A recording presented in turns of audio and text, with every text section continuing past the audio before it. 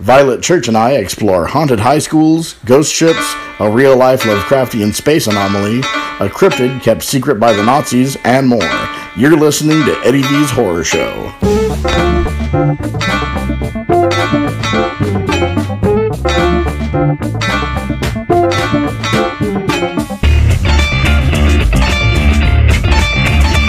Hey folks, welcome back to the show. Today we have round 2 of strange, creepy, and unexplained happenings from real life featuring Violet Church. This is episode 9, and it was supposed to be the Halloween episode, but I got delayed. Then it was going to be the Dia de Muertos episode, but I got delayed again. Then it was supposed to be the Election Day episode, but I voted for Cthulhu, and he didn't win, and I got really bummed out. So I'm going back to my original plan, and happy Halloween! Belated Halloween, but happy Halloween nonetheless. This is the Halloween asterisk episode, so buckle up for some scary stories from real life. Violet Church joins us again, and I've mentioned it before. I drink to loosen up when I record, so we were drinking, as usual, and at least I got a little tipsier than I intended, and I may have gotten a little annoying by the end. I don't know. I annoyed myself on playback, so that's all I know for sure. So, sorry about that. We're going to skip the scary stories and haikus today. I don't have any fresh material anyway. And, this whole episode is about scary real-life stories, so kind of redundant. I'm also super lazy, so there's that. Alright, without further ado, here are some more terrifying true events with Violet Church. Hi everybody, welcome back to the show. I have Violet Church here with me again today, and we are going to be talking about some real life scary things that happened in history. Or weird things. Weird things. So at least the ones that I'm going to talk about are on the spoopy side. Spoopy? Spoopy. If you listen to the show, you know that I say that a lot. Thanks for calling me out. I have a job. Hey, so do I. It's more than just podcasting. All right. So you say. So I'm going to be talking about one thing that is just a weird happening. I'm going to talk about what is probably a secret society. And then I have a cryptid I'd like to talk about. Alright, so I have a haunted place in Texas. Awesome. Our home state, so gotta represent. Mm-hmm. And this is the first time that I've mentioned that we're in Texas, but sorry. That's alright. I mean, was it a secret? You can take that out if you want to. I'm not gonna edit it out. We're in Texas. Alright. A suicide-inducing bridge in Scotland. Spooky. And a void in space. Ooh, that sounds interesting. You want to go first? Alright, sure. So let's talk about Texas first, because as I'm sure y'all all know, Texas is the best. Good use of the y'all there. Yeah. It just comes natural. So, alright. So it's one of the most haunted places in Texas, supposedly, if you believe that kind of thing. El Paso High School. So it was briefly called Sam Houston High School during the 20s, but went back to being called El Paso High School. It was built in 1916 and named the Lady on the Hill. So it was super opulent, and even still today, the floors are marble. The classroom floors are real wood floors. So if you've been to public high school, you know most high schools aren't like that. Yeah, this is bougie for public high school. So, throughout its long history, the hospital the high school has been repurposed to serve a couple of different, though it's still a working high school, it's served a couple of different roles in the community. So one was a morgue during the World Wars. It's overflow, so creepy, right? Yeah. It has a huge history. Right. It has a huge basement, so it was being used as a morgue during the Spanish flu and the Second World War. So, then one of the creepiest things is that there's a lot of places apparently to explore in the high school. If you've ever been in an old building, especially an old institutional building, you definitely there's definitely like, halls that kind of seem to go nowhere and like random staircases or whatever. Right. And so I don't know what they were doing in the 19 teens. I'm not quite that old, but when I was younger, I used to do the urban exploration thing, and some friends and I used to go into really old buildings like that, and we found like boarded up, or not like bricked over tops of stairwells and things like that. Well, funny you should mention that, because some stuff like that exists in this high school. So people have found whole classrooms that are sealed off, and like you can like see through the window.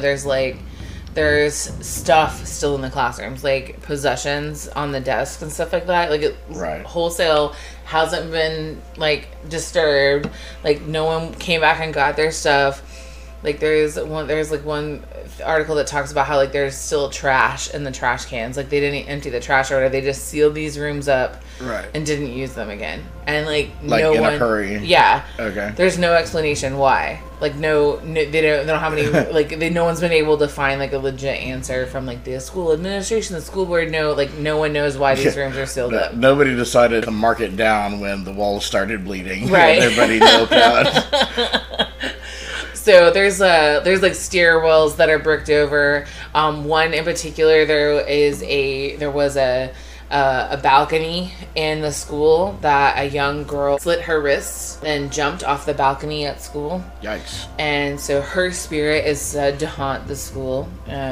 Many like teachers and students have reported seeing her, but like the way to get to that balcony has been like completely bricked off. I mean, that's not the only place that's been bricked off. So like people have like explored and kind of gotten into bricked off places, like they're crumbles or whatever, like and they reported seeing like slime coming down the walls and mist that that roves through the bricked off areas and stuff like that. I mean, slime in an old building is nothing new, but it's still creepy and gross. Yeah. Anyway, I mean, mist that roams the halls is definitely. I never saw anything like that whenever I checked out all the abandoned buildings. And so there's another famous ghost stories. There is a class picture taken in 1985. The year I was born. Yeah.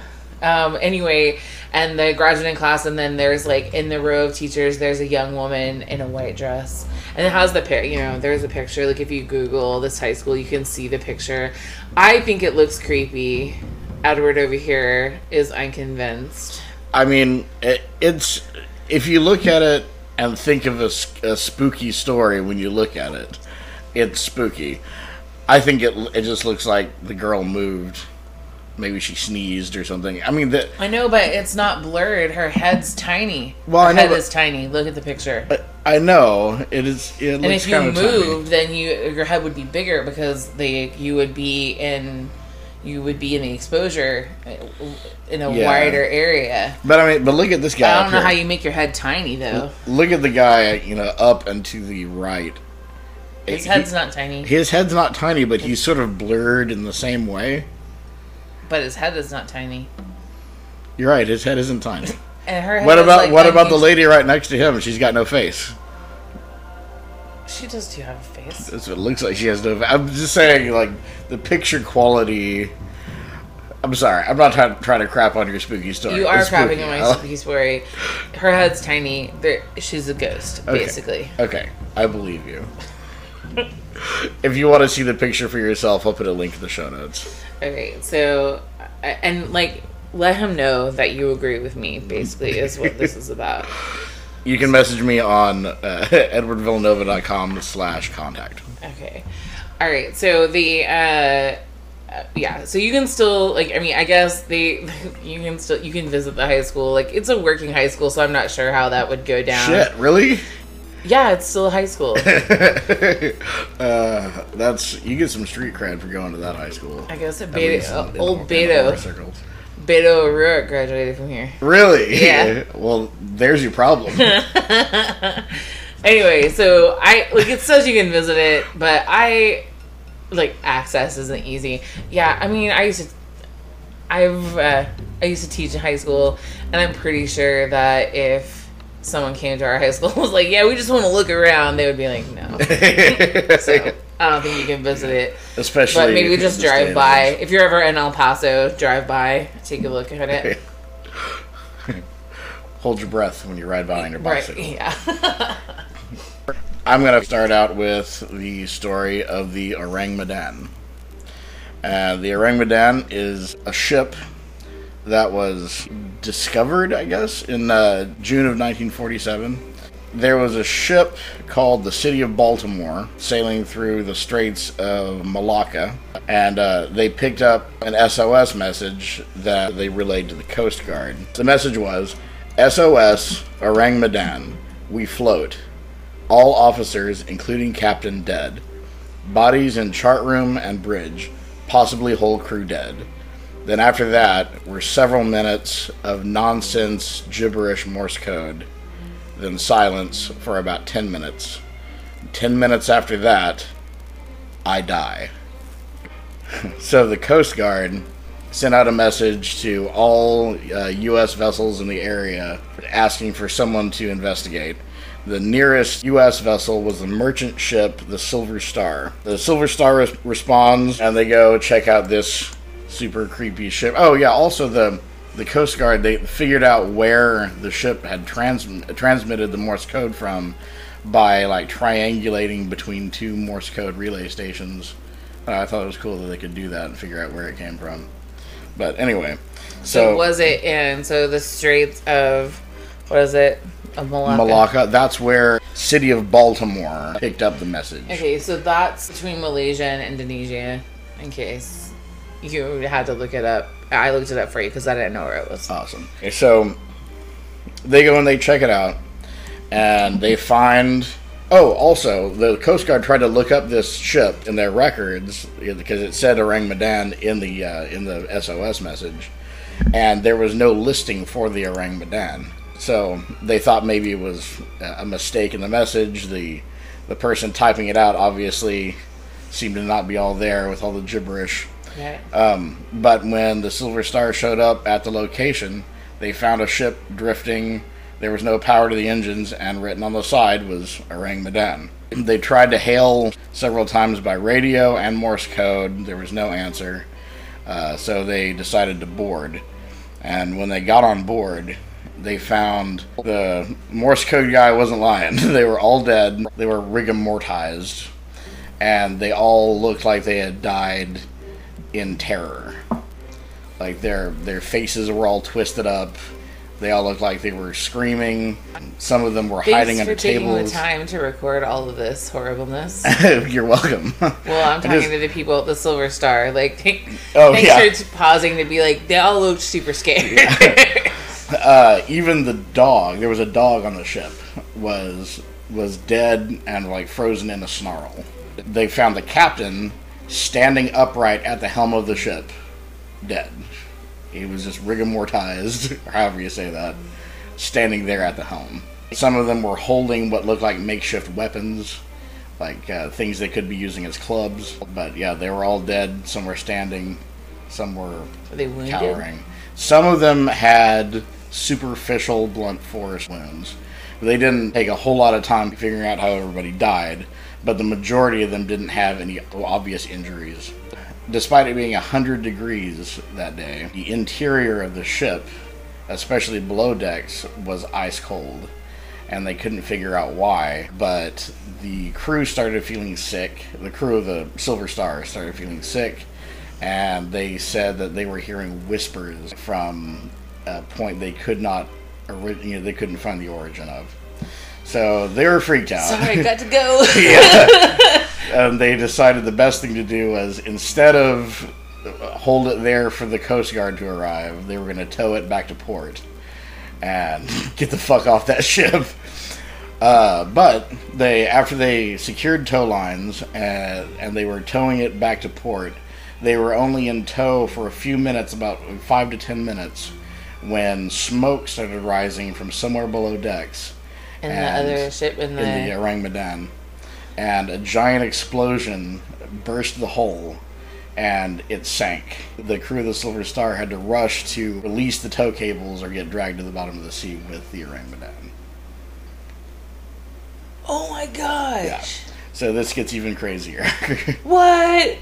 All this is documented on the log of the Silver Star. There's logs of it with the Coast Guard, but because there was no record of the ship ever existing, and there seems to be no trace of it now, or any trace of it's at the bottom of the ocean, a lot of people have sort of written this off as a ghost story, at least until 2003. When dun, dun, dun. a bunch of documents were declassified from the CIA, and between 1948, the year after this happened, and 1952, the Orang Medan is mentioned several times in recently declassified CIA documents, which are still heavily redacted.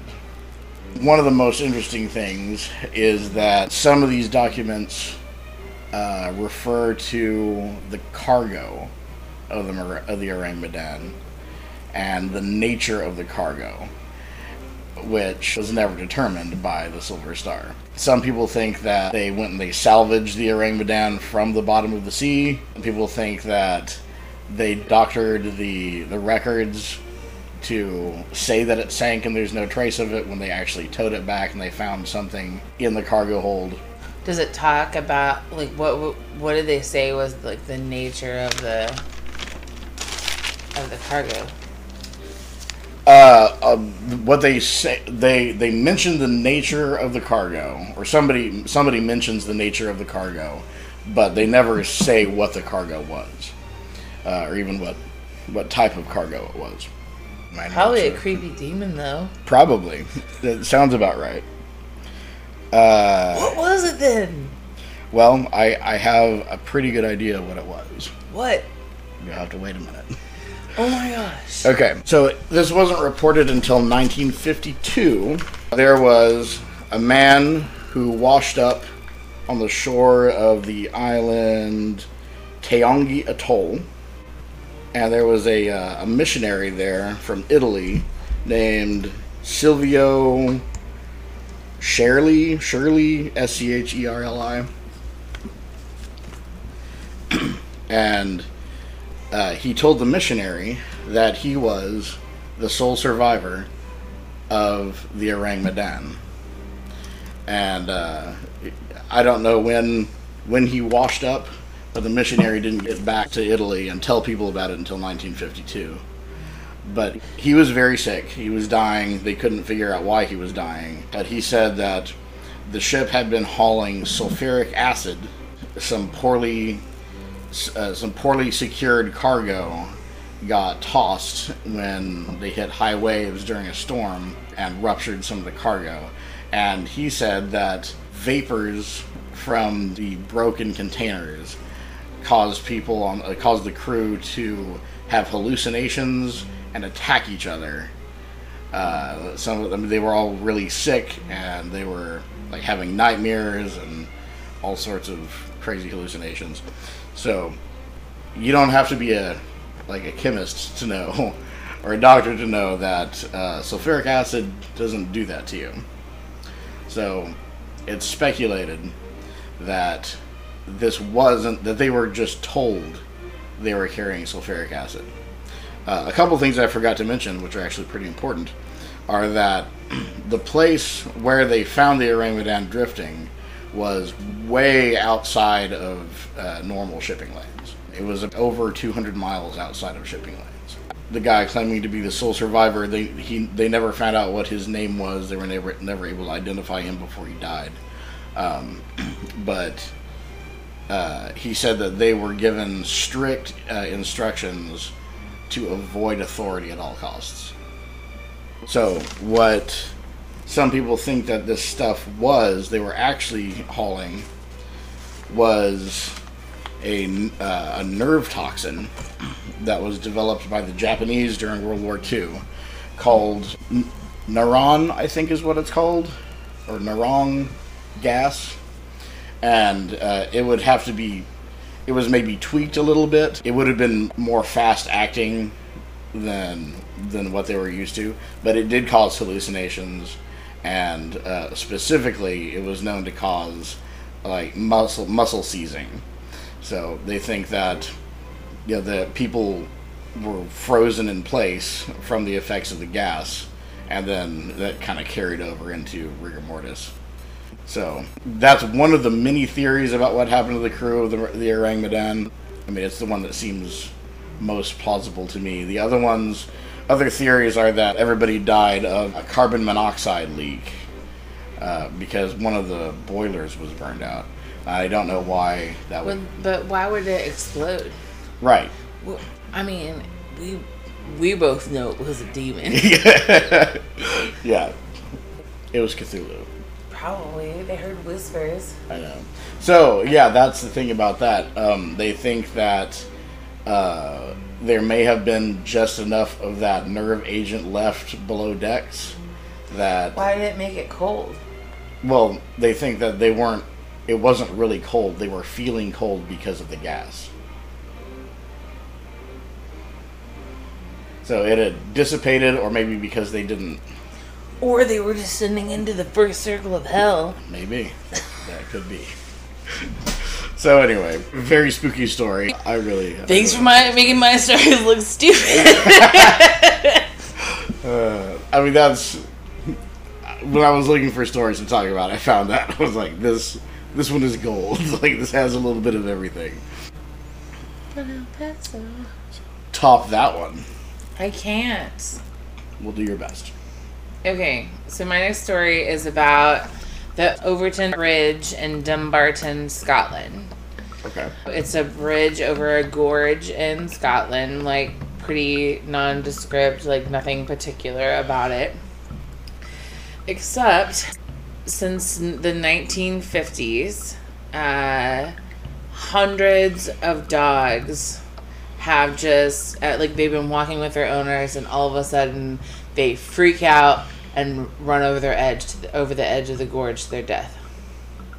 So this is a dog suicide bridge? Yes. We can't laugh. It's dogs. I'm sorry. I'm sorry to all the dogs. I hope I didn't offend any dog listeners. So, local researchers say that over 300 dogs have jumped off the bridge. Like, tabloid reports say it's more like 600 since the 1950s. At least 50 of the dogs have died on impact. And, like, they legit don't know why. Like, people, I mean, like, they're seeing something. Like, but they seriously don't know why. Like, there's nothing there that would, I mean, some people have kind of, like, have said, oh, well, there is, like, a large number of animal deaths, and so, like, the pheromones and smells in the area make dogs freak out, and then they just jump off the gorge to their death. But then why was there so many animal deaths in the first place? Yeah, that's a great question.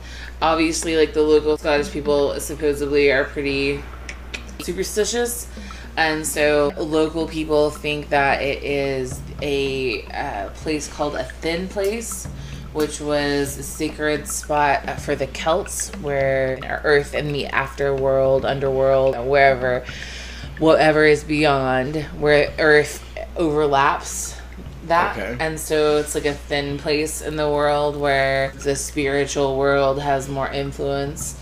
And, you know, it's a trope for a reason. Like, dogs are supposed to be more sensitive to, like, the spiritual world. Right. Apparently, local customs are very, like, heavily slanted toward there being, like, a spiritual reason why the dogs kill themselves off this bridge. And, you know, like, I mean, it's kind of interesting because dogs not having, well, I mean, I would say dogs do not have human soul, you know, the same level of reasoning and cognition and stuff like that a human does. Right. And you have to have that level to really, like, commit suicide. Yeah. You have to have that higher level reasoning to make that sort of decision to end your life for whatever reason that I would say dogs really don't have. Yeah. And so it's to me it's all the more like it's all the more weird that it's animal centric. Yeah. Versus humans, because I think that sad places draw sad humans. Right. And so it wouldn't be like, I think that there are people that do go specific, like that forest in Japan. The suicide forest. So, yeah, like people do the Jake go Paul forest. Right. Yeah. are drawn to tragic places if you're a tragic person, and that, to relive out your own tragedy or whatever. Not to downplay anybody like that, that's struggling with that, but just like dogs are not that way. Like dogs don't want to live out their own tragedy or whatever. Dogs aren't sad in general. Like, dogs are some of the happiest creatures on the planet. So it doesn't it doesn't really make sense. So I mean, So the other explanations are really weak, like that there's prey in the area. But whenever you think about chasing after prey, like you would usually think that a predator would have at least some sense of like self-preservation, right, or something like that. Anyway, so especially if you're a dog owner, that's pretty creepy. It is. Dog suicide bridge. It's like bird box for dogs. Very localized bird box for dogs. Yeah. That's terrible. Alright. Okay. I feel like mine's so lame now compared to your horrifying demon ship. I'm sorry. My second one, this is the secret society that I mentioned, probable secret society, and also maybe a cult. Is the best kind of secret society. Absolutely. Is a cult. That's how they get you. And listeners of this podcast will know that I'm a big fan of things having to do with evil cults. It's Cicada 3301. This is a story that's gone around the internet a lot. People like to add things to it. This, as far as I can tell, is how things actually went down. So, on 4chan, in January of 2012, a cryptic message showed up. Isn't that the year the world was supposed to end? It was, 2012. The year the world was supposed to end. The Mayans, yes. I had forgotten all about that, but yes, it was. The cryptic message that was left said, "Hello, we are looking for highly intelligent individuals. To find them, we have devised a test. There is a hidden message in this image. Find it, and it will lead you on the road to finding us. We look forward to meeting the few that make it all the way through. Good luck, 3301." So, if you've ever been to 4chan, you know that people post... Have a job. Well, touche. But most people that frequent 4chan know that people love posting things just to waste people's time. So I'm actually kind of surprised that anybody ever bothered to actually look into this. But... it's because they don't have a job. Right, I mean, nobody on 4chan has anything to do anyway. Most of them are unemployed, living with their parents, and are at least 35 years old. But if you open the image file with the text editor, there was a message embedded in the code, and it read, "Tiberius Claudius Caesar says," then a bunch of gibberish.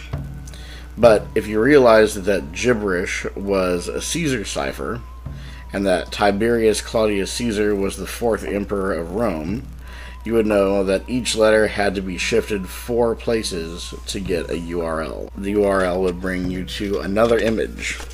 That second image was a picture of a wooden duck that read, "Whoops, just decoys this way. Looks like you can't guess how to get the message out." And it looked like a dead end, and a lot of people gave up there. But it was a red herring. If you notice the words "guess" and "out" were used in the message, you might be able to figure out that you needed to use the program OutGuess to extract a hidden message encrypted in the text from that image, which is a program I've never even heard of before. So maybe we're if already I was past my level of patience. I mean, there's no way. Because, like I said, I have other things to do with my time. Right. Even if I can see maybe going into the text editor and going that far, and then I don't know, even figuring out the Caesar cipher, I probably wouldn't have figured that out. But if somehow I did, when I came to the duck, I would have been okay, screw it, I don't care. But Yeah, some people ended up running the text through Outguess, and it led to, let me see here, it led them to Reddit. So we've gone from 4chan to Reddit, and even just in doing that, I feel like most people would think there's no way there's any kind of legitimacy to this, because we're going from one time wasting site to another. But it went into a subreddit about a book called The Mabinogion, which is one of the oldest texts in Britain. It also provided a code that, when used as a cipher with the book, decoded the book to the message, "Call us at U.S. telephone number 214-390-9608. A Dallas number. It was. I noticed that. It's a Dallas area code. What? But it was me. If you called that number, you would hear an automated message that said, "Congratulations, you've done well. There are 3 prime numbers associated with the original JPEG image. 3301 is one of them. You will have to find the other 2. Multiply the 3 numbers together and add a .com on the end to find the next step.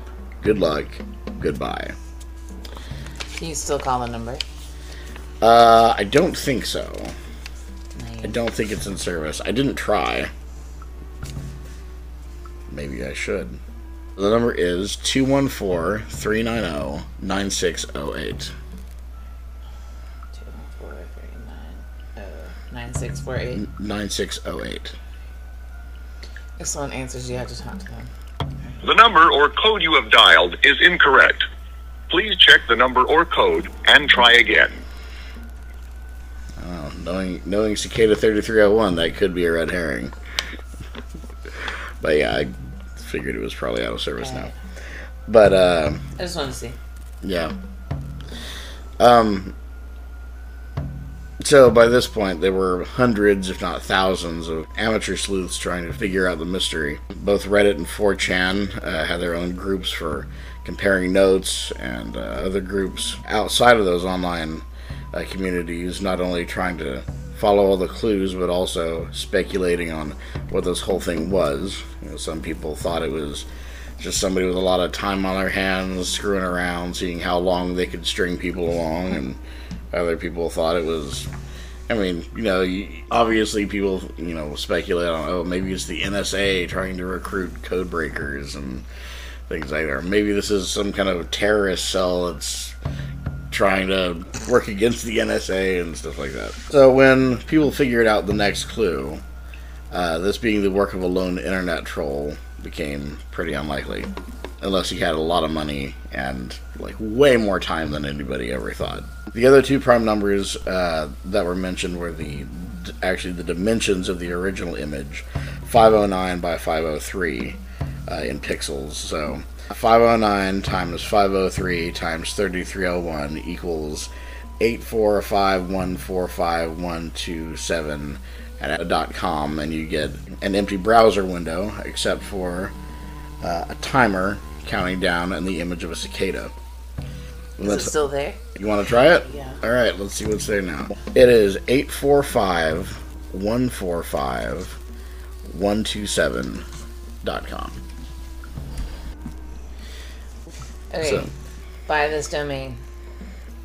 Low-key want to buy it. yeah. FYI. I'm kind of surprised somebody else hasn't already. But yeah, it's not there anymore. It's just an empty domain page. I assume that they only paid for it for as long as they needed it. Didn't want to leave, especially if it is like a secret society or whatever. You know, they didn't want to leave traces for, you know, breadcrumbs for undesirables to follow. I guess for undesirables. But anyway, if you had gone to that website back in 2012, there would have been a timer and a picture of a cicada. And when the timer reached 0, the website displayed the coordinates of several places around the world. 14 locations on 5 different, well, in 5 different countries. I was going to say on 5 different continents, but I don't know if that's true. In 5 different countries. Were any of them in the States? Do you know where they were? I didn't write it down. Yeah, I think only like 2 of them were in the U.S. I think one of them was in Seattle. I don't remember where the other one was. So each location, there was a piece of paper with a cicada on it, taped usually to a wall, or sometimes they were under benches or on telephone poles. And if you took it, on the backside was a QR code, and there was only one. So it was clearly meant for people to find and take with them, because they only wanted one person from each location to find it. You found that and you scanned the QR code, it would lead you to another book and another cipher, which led to a website. Only the first ones to scan the QR code were let in. So if anybody else scanned that same QR code, it wouldn't work for them. So each was like one-time use. So once So it was like 5 people? 14. Oh, 14. Okay. It was a chat room. And it only let those first 14 people in. And once those 14 people were logged in, anybody that tried to go to that site afterward, they would just get a message that said, we want the best, not the followers. So, ouch. Yeah, in other words, too slow, dum-dum. Nice try. That's kind of where this ends. At least this portion of the puzzle ends. Because we don't really know what happened to those 14 people. We don't know who they were or what happened to them. They're probably dead.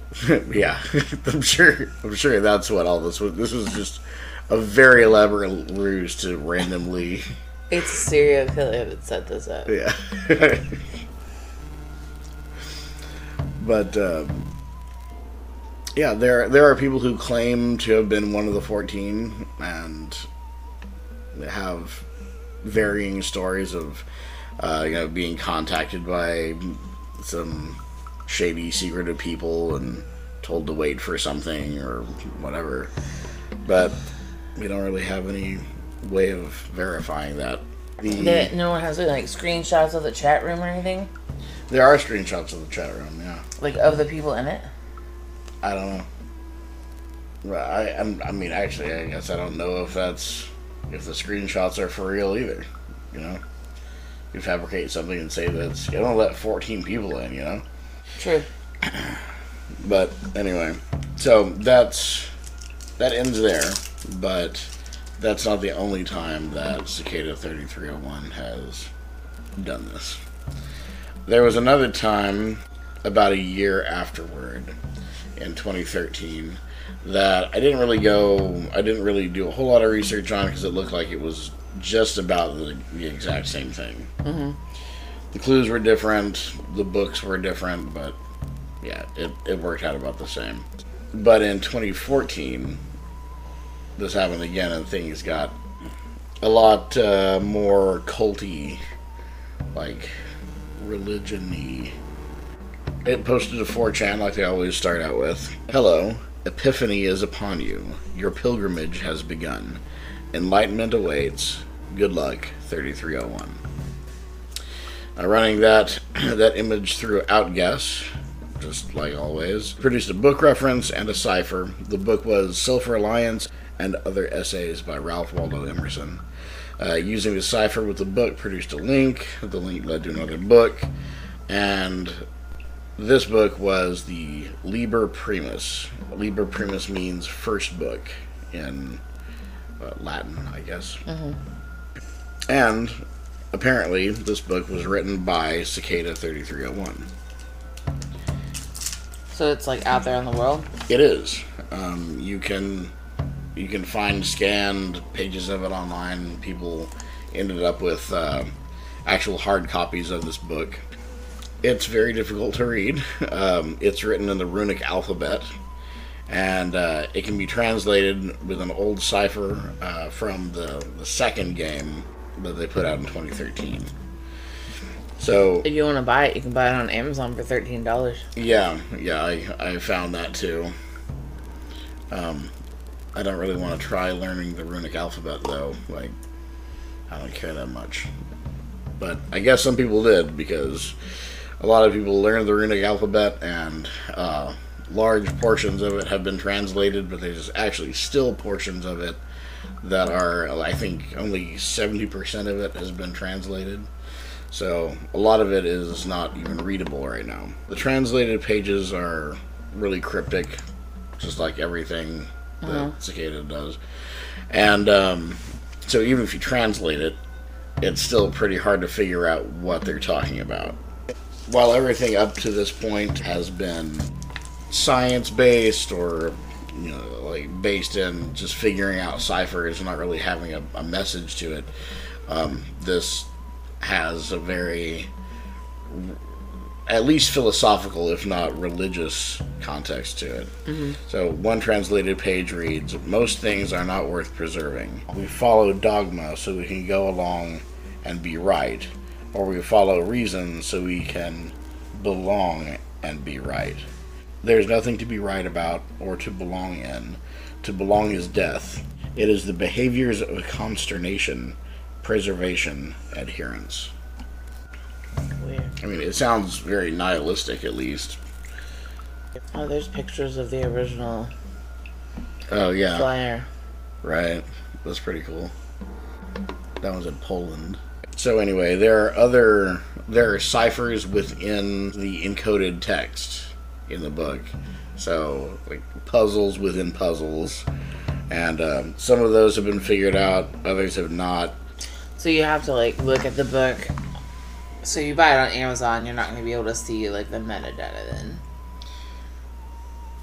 What do you mean? So you have to look at it online to see the puzzles within the puzzles. Well, you could type it out, I guess. Like, okay, there's one link that you can decipher leads to a song that was composed by Cicada 3301, if you'd like to Google it.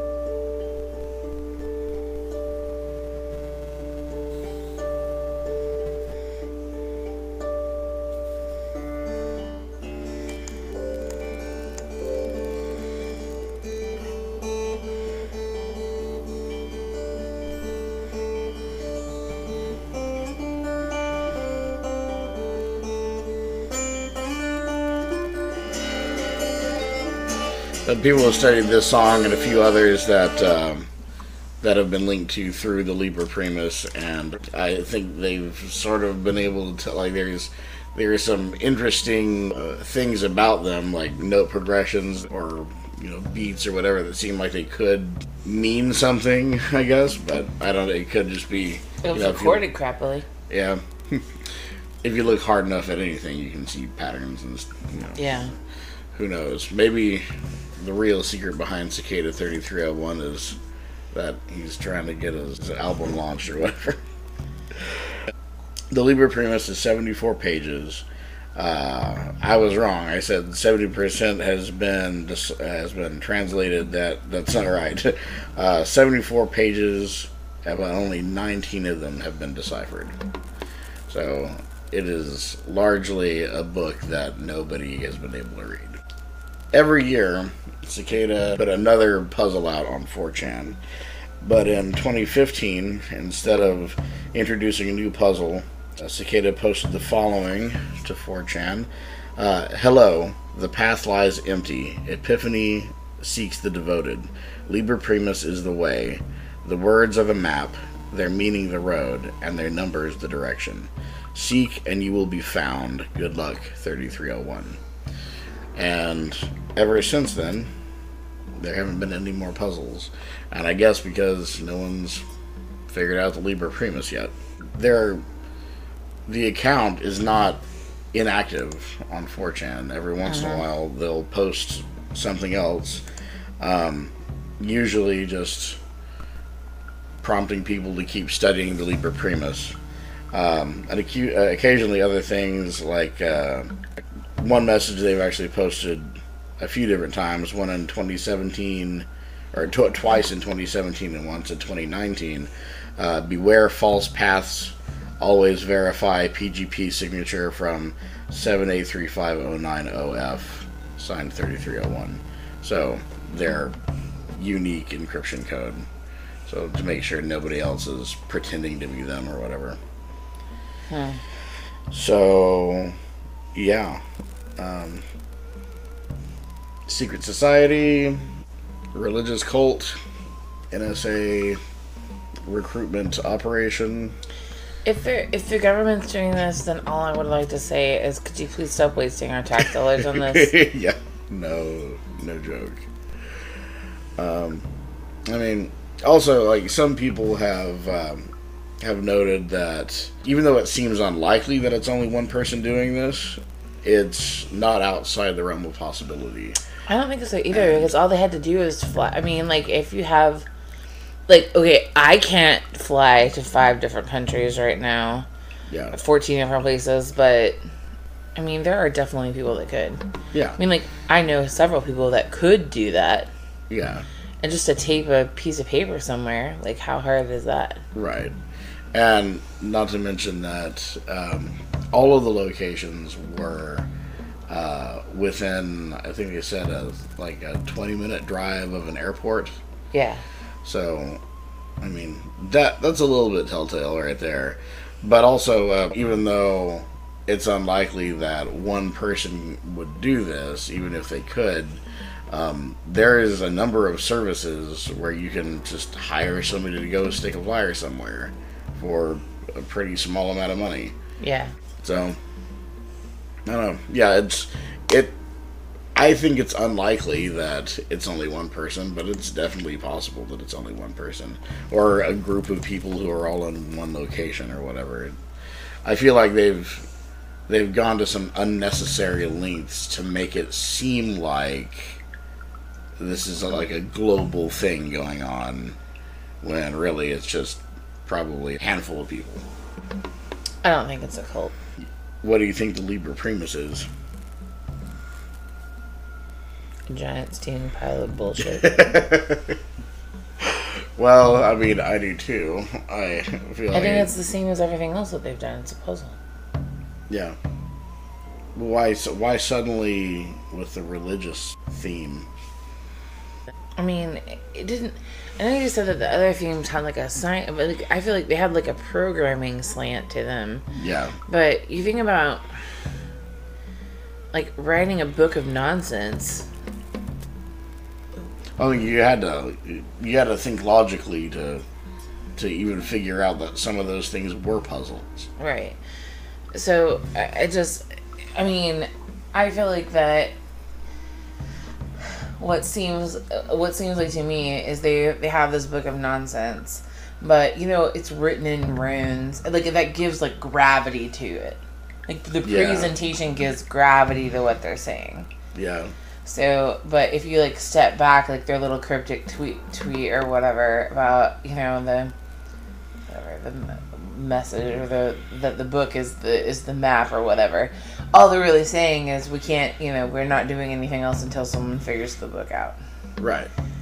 That's all that they're saying. Yeah. Like, but they, but you think about presentation, the medium is part of the message. Yeah. And so it just is like. So you think that there's not really a religious message they're trying to convey. They're just kind of jacking off to how mysterious they are.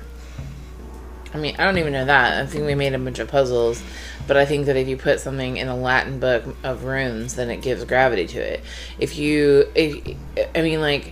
This has happened before where they find like ancient carvings and blah blah blah blah blah, but it really is like, bro was here, or I got a big dick, or whatever. I mean, like, it's just like super like banal things that people write, but it's like this huge discovery because it's carved into the cornerstone of this cathedral or whatever. But it really is, it's nothing.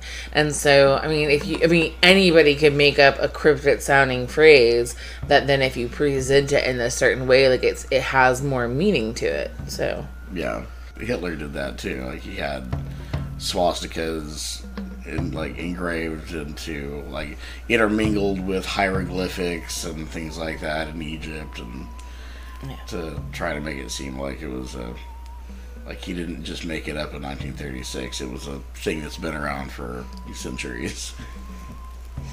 Good Good job. But yeah, so like, I don't know. I would also say they obviously want to step up their game, and so they're gonna have to step outside the realm of like if you like kind of think about the things that people are trying to do in order to decipher the book or whatever. They're gonna try to look at the past and let what they've done in the past inform what they're doing now. But if you wanted to prevent that from happening, you need to take a hard left and do something completely different. And that's what it looks like they've done, like making this book, making it completely different. They're plumbing the depths of something that they have never done before. Which is kind of resets the clock on all this stuff because. If you were able to do it before, then you may not be able to do it now because it's a completely different ball game. Right. Okay. I guess we'll probably never know unless one or both of us decide to try to figure out the Liber Primus. I'm not going to do that. Me neither. I have a job. I just think, I got scary stories to write. I don't know. I feel like if they were an evil cult, then you would know. I mean, like, things like that don't stay hidden. Yeah. I mean, I guess I don't... I know I said evil cult before. I don't necessarily think they're an evil cult. But it had some culty vibes to it to me.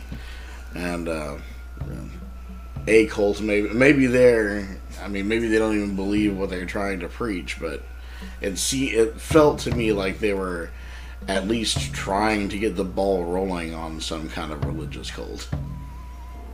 Even hoping that someone would establish one, like, in their honor or whatever. I think it's more likely that they're trying to... jack off to how mysterious they are. No, I'm not saying that. I think it's more likely that they're trying to... to do something different in order to make it harder to solve the puzzle. Yeah. Try to keep it fresh. Okay. This is probably not, this is not as creepy as some of the other ones. Okay. But, like, it's more creepy and, like, sort of an esoteric, kind of we are tiny, the universe is freaking giant. And then, like, okay, whenever... Cosmic horror. Right, yeah. The kind of horror that I feel whenever I go outside and I remember reading The Color Out of Space and just that, like, the whole universe is kind of pressing down on me and I'm out here alone by myself and H.P. Lovecraft is going to raise up out of his grave and get me. Okay, so, it's like that kind of horror. So whenever you, like, if you've ever gone stargazing or what, like, super into space whenever I was a kid, so, like, just was an astronomer whenever I was in third grade for, like, that's what I wanted to be when I grew up. And so spent a lot of time looking up at the stars. And whenever you are out in the middle of nowhere looking up at the stars, the sky is just full. You know what I mean? Yeah. Like, you definitely get the impression. People have said it many times before. Like, the universe is so big. There's so much out there. Like, how could we be alone? Like, that's the justification for thinking of that. There's aliens or whatever. Right. So, but the reality is actually kind of creepier. That the vast majority of space is empty. And there are great, big, gigantic voids where there is just nothing there. And this is like a huge area of like astrophysics research and stuff like that because there's all kinds of like, if you've ever heard of dark energy and stuff like that. So there's a lot of like mathematical research happening in this field and studying these voids. So like obviously physicists are like, this is cool, not creepy at all. But if you think about it from an esoteric sense, like when you look up at the sky, you feel like the universe is full, but their universe is not full at all. And there's so much, so one of the big things I found, is the Boots void. And so it's 280 million light years in diameter. And, wow, that's big even for space. Yeah. And so basically scientists, so it's growing. Oh, okay. So all of the voids that the scientists have found are steadily growing. Okay. And pushing outward against the galaxies around them. Okay. So I think I heard something about this before. This is like the bubble of nothing theory. Yes. Okay. And so, and like the bubble of nothing is like consuming things around it. Right. So, and like consuming it into the void. Okay. So this bubble of nothing, this void is consuming and kind of canceling out things that are there. Like we've lost, like since they've been discovered, we have lost galaxies. Like, we have lost them, but we can't see them anymore. They're not perceivable even by like the telescopes or anything like that. Those galaxies are not perceivable because they've been lost to the void. Right. So these ever expanding bubbles are gobbling up known space and consigning it to the void. That's crazy. It's kind of creepy. And terrifying. Yeah, so I mean, like, there's a lot of super technical stuff, and if you're an astrophysicist, maybe, like, don't at me if I got it wrong or whatever, but, because I'm not an astrophysicist, but it's really interesting. There's lots of math and new discoveries, like, going on in this field, because they feel like that maybe, obviously we want to focus on the light, but they're focusing on like the abyss as far as like new research opportunities to kind of discover the meaning of the universe and how it was created and stuff like that. But yeah, I mean, pretty creepy when you think about it. Yeah, that's probably where the color of space came from, was the void. Yeah, that makes sense. I mean. So, if you have existential horror or like extreme agoraphobia, don't think about this when you go outside at night. Yeah, if you like the way that H.P. Lovecraft makes you feel, go ahead and think about this and look up at the stars. All right. So we're gonna move on to my cryptid, which I think was a very interesting cryptid when I heard about it. I had never heard about this one before, and I'm kind of a cryptid guy, but this is the story. Tell what a cryptid is. Okay, so a cryptid is a creature or more or less an animal, not usually anything paranormal, but something that some people have either seen or they have reason to believe exists, but there's no proof of it. And it's usually sort of like a one-off, like a mutant creature or something like that. Like Lechusa? Like Lechusa, like Chupacabra. Those are... Right. I mean, Lechusa has some spiritual elements. It's an owl witch that snatches up bad kids. Right. That could be a natural world thing. But... yeah, like Chupacabra, like Bigfoot, like the Loch Ness Monster. So this is the story of Hitler's micropenis. That doesn't sound like Bigfoot. It's not. It's the opposite of Bigfoot. It's tiny penis. So, obviously this is speculation, and it's very possible that this originated from a song that American GIs made up about Hitler.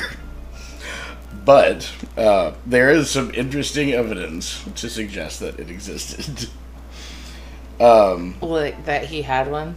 That he had a micropenis, yes. I don't think that fits the definition of cryptid. Well, it might be stretching the definition a little bit, but when you take it down to what a cryptid is, fundamentally, I think it fits the bill. There is evidence that it existed, and I'll let you know what the documentation is on that. Okay, let's lay it out here. Okay, so it's known, it's well known that Hitler had one undescended testicle. That's well known? It's known. It's a verified, like they knew that. Did you learn about that in school? Like, yes, I did. When Time Magazine's Person of the Year, when it was Adolf Hitler, they mentioned that he had an undescended testicle. That's what I would put in my Time magazine interview. So it couldn't be descended even with surgery. Why, I don't know. But so that sometimes accompanies micropenis. Don't act embarrassed. You're the one. This is your story. I'm not embarrassed. I'm just saying micropenis a lot, and I'm making myself uncomfortable. You're making all of us uncomfortable.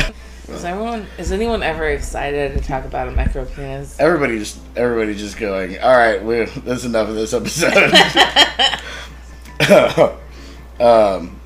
Okay, so he was small-ish. He was 5'8" and 140 pounds, a little on the small side for a guy, and he couldn't grow a beard. He tried growing a beard, and some people think the reason why he had the only in the middle mustache was because he couldn't even grow a full mustache, which would suggest that he had unusually high estrogen, which is one of the causes of micropenis. So, in utero, high estrogen can cause two different kinds of birth defects. One is a malformed penis where the urethra is located at the base of the penis instead of at the tip. And the other is micropenis. So, he served in the German army in World War I, and his commanding officer during training noted in the logbook that he sat down to pee, and which actually falls in line with either of those two things. Either his urethra was in the wrong spot, or he had a micropenis. They didn't surgically correct the urethra at that time? At the time, they couldn't correct it. They couldn't. They can now. Yeah, I know they can now. Hypospadiasis is that's the condition where the dick hole's in the wrong spot. Urethral meatus. Yeah, there you go. That thing. So, I feel like there's compelling evidence that Hitler had a micropenis. What do you think? I'm just sad that somebody spent the time thinking this much about his dick. Well, that's this guy. Just thinking about Hitler's dick all day long. Congratulations. Thanks. If that's not a horrifying horror note to end the podcast on, I don't know what is. Just letting everybody remember what they signed up for. Feeling pretty good about my stories now. I mean, you started off strong, but you ended pretty weak. Somewhere in between orangutan and Hitler's micropenis. You're good with being in that spectrum. Yeah, somewhere. that zone. Probably a little closer. Like, I want to be kind of as far away from Hitler's micropenis as I can. As I'm sure we all would. So, I bet Eva Braun is happy to be away from it too. The sweet release of death. That's horrible. They're Nazis. It's not that horrible. Okay. Anyway. So, those are more creepy, real-life, asterisk, stories from history. I hope... mine were real. Yeah, you're... Okay. Mine were real, too, and maybe Hitler's micropenis was real, too. So, what we're going to be talking about next time that you get to join us, we're going to be going through some movies that may or may not count as horror movies. I think you're going to talk about a movie that is not usually considered horror, but you think it does. And I'm going to talk about a movie that is generally lumped together with horror. I'm usually pretty liberal with my classifications as far as whether something is horror or not. But basically, we're going to debate whether or not it counts as horror. So, right, yeah, we're going to both present our cases. We'll argue them, and I'm going to try to convince him of my position. He's going to try to convince me. And so we're also going to try to convince you. So, whoever wins has to buy the other one a drink.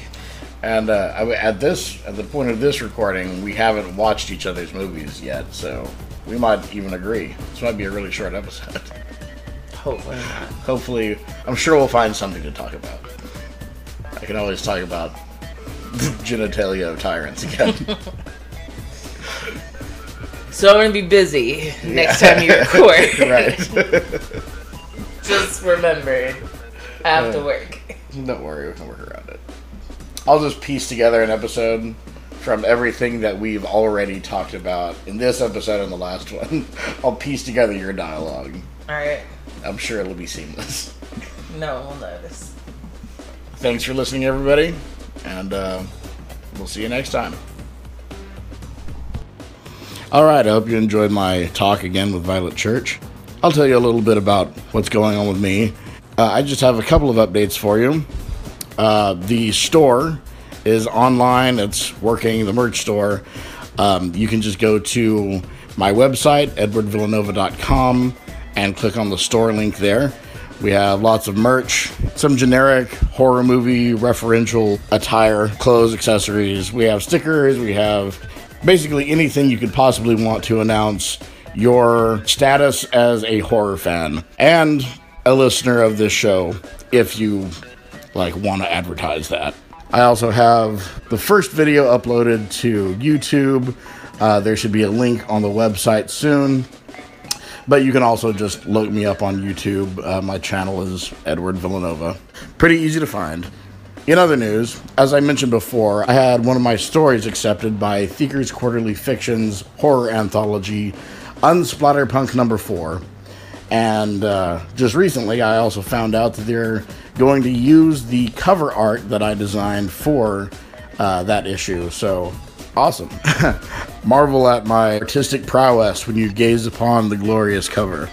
Having Violet Church here, I should probably give you a little update on the Liber Monstrorum, the Book of Monsters, and, I mean, we're still doing it. I mean, it's still coming along. So, I would say we're probably at about the halfway point right now. We have about half of the monsters written about and illustrated. I'd say maybe this time next year, it should be out. Hopefully sooner than that, but we'll see. Alright, guys. Thanks for listening. We should have more coming up soon. I have a lot more planned with Violet Church. So she'll be back soon. And I'll see you next time. And as always, stay creepy.